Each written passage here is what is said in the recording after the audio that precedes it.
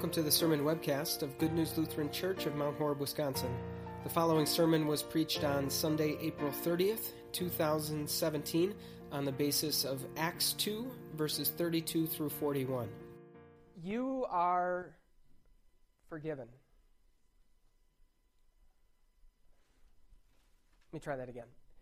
You are forgiven. Nothing? Really? Nobody jumped out of their chair in excitement? Nobody broke down in tears of joy? Nobody passed out from the sheer ecstasy of hearing that wonderful news? No, I get it. I wasn't really expecting any of those things to happen. And in fact, it's a good opportunity to remember exactly what we saw from God's Word last week, that when it comes to our forgiveness, what really matters most is the cold hard facts. The objective truth of what Jesus did and what that means. That matters far more than our subjective experience of it or emotional reaction to it. And yet I think it's fair to say that few words in the English language are undervalued and underappreciated as much as those three. You are forgiven. Why is that so important? Well, let's imagine that you struggle with guilt and regret. You constantly feel as though you're carrying this burden from the bad decisions you've made and the people that you've hurt. You constantly feel inadequate. You constantly feel like a failure. What's the solution to all of that? It's not to find more reasons to love yourself. It's not to tell yourself that nobody's perfect and everybody makes mistakes. No, it's simply to know you are forgiven. Say you struggle with bitterness and resentment. You really hold on to grudges. You have a hard time letting anything go. What's the solution to that? Well, the Bible tells us that the number one key to being a forgiving person is to know that you are forgiven. Say you struggle with a particular temptation. There's a behavior that you know hurts yourself, you know that it hurts other people, and yet you keep doing it over and over and over again. You can't seem to stop it. What's the solution to that? No, first and foremost, it's not to just summon up more willpower. It's not to visit the self-help aisle at the bookstore or watch more episodes of Dr. Phil. No, it's simply to know that you are forgiven. One more. Topic that has been on the minds and in the conversations of a lot of people in recent week has been suicide. In part because there is a new Netflix series that is all about a teen suicide that's gotten a lot of attention and a lot of controversy. And also in part because of what happened with a man named Aaron Hernandez a couple weeks ago. Aaron Hernandez is a former NFL football player who in 2015 was convicted of first-degree murder and sentenced to life in prison without parole. A couple weeks back, he ended his own life in his prison cell. But what makes the case of Aaron Hernandez so puzzling and inexplicable to a lot of people is that just before he did that, he was actually acquitted in a second set of murder charges. And when that happened, a lot of people speculated that he would then be able to appeal the first conviction, and who knows, maybe have the sentence reduced, maybe even have the conviction overturned. Who knows what would have happened? Now we'll never find out.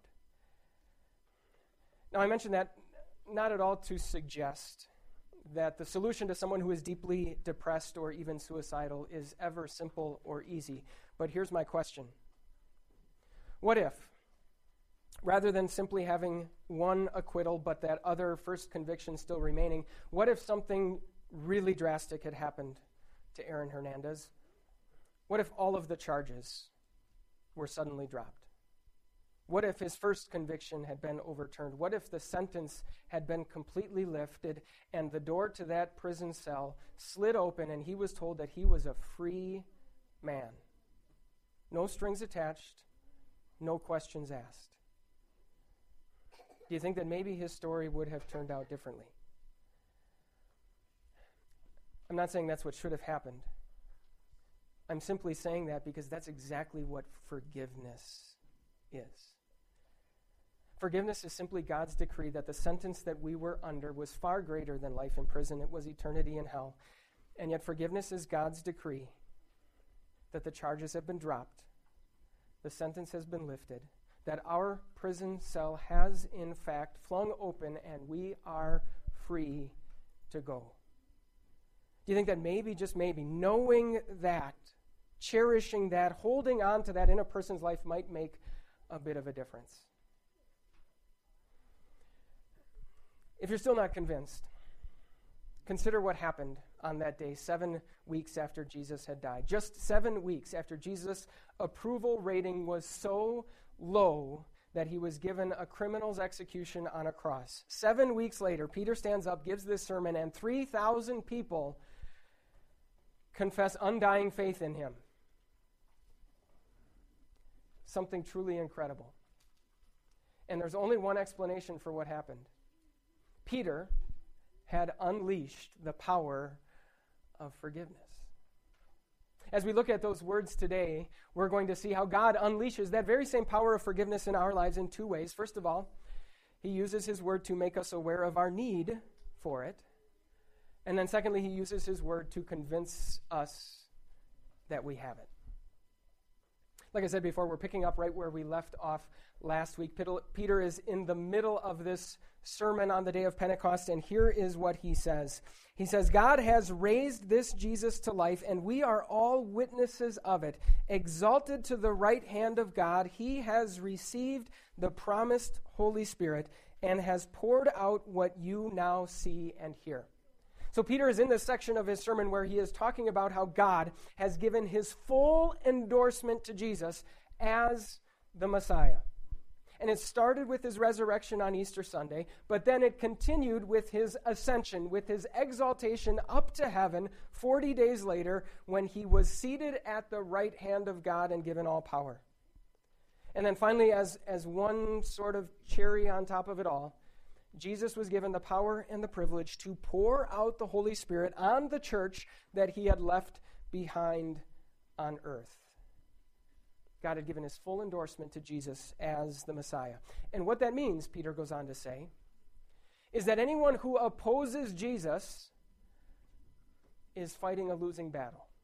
God endorses Jesus, you oppose Jesus, how do you think that's going to turn out? Peter says, eventually every enemy of Jesus will be made a footstool for him. Jesus will trample them, Jesus will crush them. And then Peter wraps up his sermon by saying this. Let all Israel be assured of this. God has made this Jesus, whom you crucified, both Lord and Messiah. So let me sum this all up for you, Peter says. God has given his full endorsement to Jesus, and as a result, every enemy of Jesus will one day be licking the dust off of his feet, and you crucified him. That's the first part of the explanation for what happened that day. It's no wonder that upon hearing those words, we're told, when the people heard this, they were cut to the heart and said to Peter and the other apostles, brothers, what shall we do? So a sharp surgical knife slicing someone wide open and exposing the awful problem that lies within. Doesn't sound very fun, does it? And yet, just like on the day of Pentecost, it's something that is absolutely necessary for us. And in fact, as we talked about last week, our need for forgiveness is really no different from theirs, and our sin is really no different from theirs. In fact, every single sin that we commit can be described in the way that Peter describes it. That we look at the one that God has endorsed as Lord and Messiah, and we oppose him. We stand against him. For example, why is it so bad to base your joy, your satisfaction, your contentment in life on things like success and power and popularity? Why is it so bad to hunger and thirst for the things that this world calls satisfying? Well, it's because Jesus, whom God has endorsed, he said, I am the bread of life. Whoever comes to me will never be hungry. Whoever believes in me will never be thirsty. Why is it so bad to pick out a behavior, conclude that that behavior, that course of action doesn't harm anybody else and in fact makes us very, very happy, assume that God's number one goal for our lives is for us to be happy and therefore we can go ahead and do it? Why is that so bad? Well, it's because Jesus, whom God has endorsed as Lord and Messiah, said, if you love me, you will obey, not your desires, you will obey my commands. Why is it so bad to have a proud and self-righteous spirit? Why is it so bad to constantly be patting yourself on the back and to find your worth and your acceptance in how good of a person you are? Well, it's because Jesus said, whoever humbles himself will be exalted, but whoever exalts himself will be humbled. We could go on and on and on all day, and God's word could just keep cutting us up and slicing us open and exposing that awful problem that lies within. But enough is enough. What should we do? Let me try it again. You are forgiven. You are forgiven. But as soon as we realize our need for forgiveness, there's kind of that second problem, isn't it? I mean, here we are, lying on the surgeon's table, cut wide open by God's word, and that's God's answer. Nothing overly flashy, nothing overly fancy, just a fellow Christian standing in front of you, looking you in the eye, and telling you that you're forgiven. I have to believe that the crowds of people who were there on the day of Pentecost wanted to hear something a little bit more than that. And yet here's exactly what Peter said. Peter replied, repent and be baptized, every one of you, in the name of Jesus Christ for the forgiveness of your sins, and you will receive the gift of the Holy Spirit. I mean, here forgiveness is the answer to our greatest need. It is God's decree that the charges have been dropped, that the sentence has been lifted, that the prison door is wide open, and we are free. And yet now God brings that to us in the simple words of another Christian and in the waters of holy baptism. You'd think he'd do something a little bit different, that maybe he would just shout down from heaven himself, "You are forgiven." Or that maybe Jesus would show up right by our side, quickly wrap his arms around us and whisper in our ears, "You are forgiven." You'd think there'd be some lightning bolts or some crashes of thunder, but no, just the simple words of another Christian and the waters of holy baptism. And friends, that doesn't give us less assurance of our forgiveness. It actually gives us much more. Here's what I mean. We live in a day and age when everything is oversold and overhyped, right? Company wants you to buy a product. A band wants you to listen to their music. A candidate wants you to give them your vote, and they need to sell you on it. And so they will spend hundreds and thousands and sometimes millions of dollars to do that very thing. They will use fancy ads and slick marketing campaigns, all to sell you. And there's a very simple reason for that. It's because in each of those cases, something is up for debate. Do you need the product or do you not? Is the music good or is it not? Does the candidate deserve your vote or do they not? In each case, something is up for debate. But do you know what is not up for debate? You are forgiven. That's what Peter's sermon was all about. God himself has given his endorsement that everything Jesus did as our Savior is in fact complete. I had to laugh a little bit a couple of weeks ago as we took a family trip to Chicago. And as I'm sure you know, any trip on the Illinois state highway system is a good reason to empty the family change jar a little bit, right? And so we come up on one of these tollways, and the fee is something like $1.75. And so I hand the person that $1.75 in a fistful of change.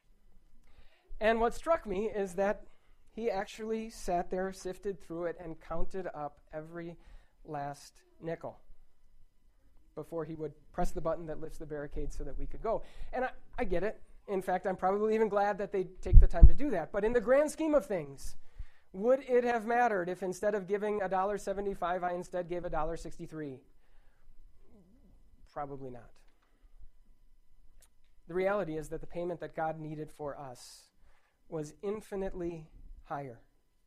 And the reality is that if the payment Jesus made on Good Friday was even 1 penny short, let's say God needed $1 billion, and Jesus gave $999,999,999.99, our eternity in hell would be sealed.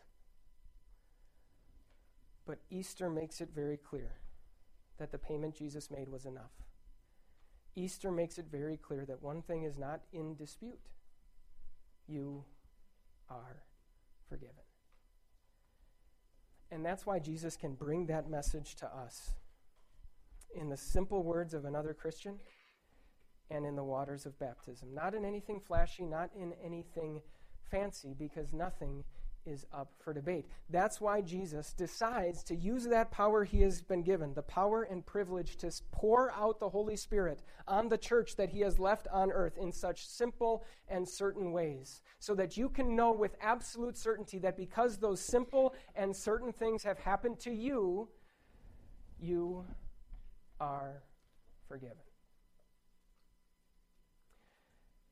I have to confess that whenever we pastors read this story of Pentecost, we have one immediate reaction that pops into our heads.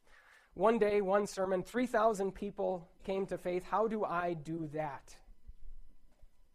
And for us pastors, there is a temptation in pursuit of that question, in answer to that question, to think that something needs to be added to forgiveness.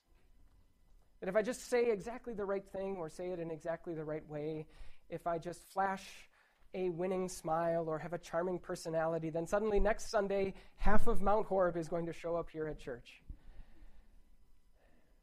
Nothing needs to be added to forgiveness. In fact, it's forgiveness that does the adding. The power of forgiveness that was unleashed on the day of Pentecost is what is responsible for 3,000 people coming to faith. And so it is my great privilege to unleash that same power in your hearts and lives each and every week. How? You are forgiven. Amen. For more information about Good News Lutheran Church, visit www.goodnewslc.org.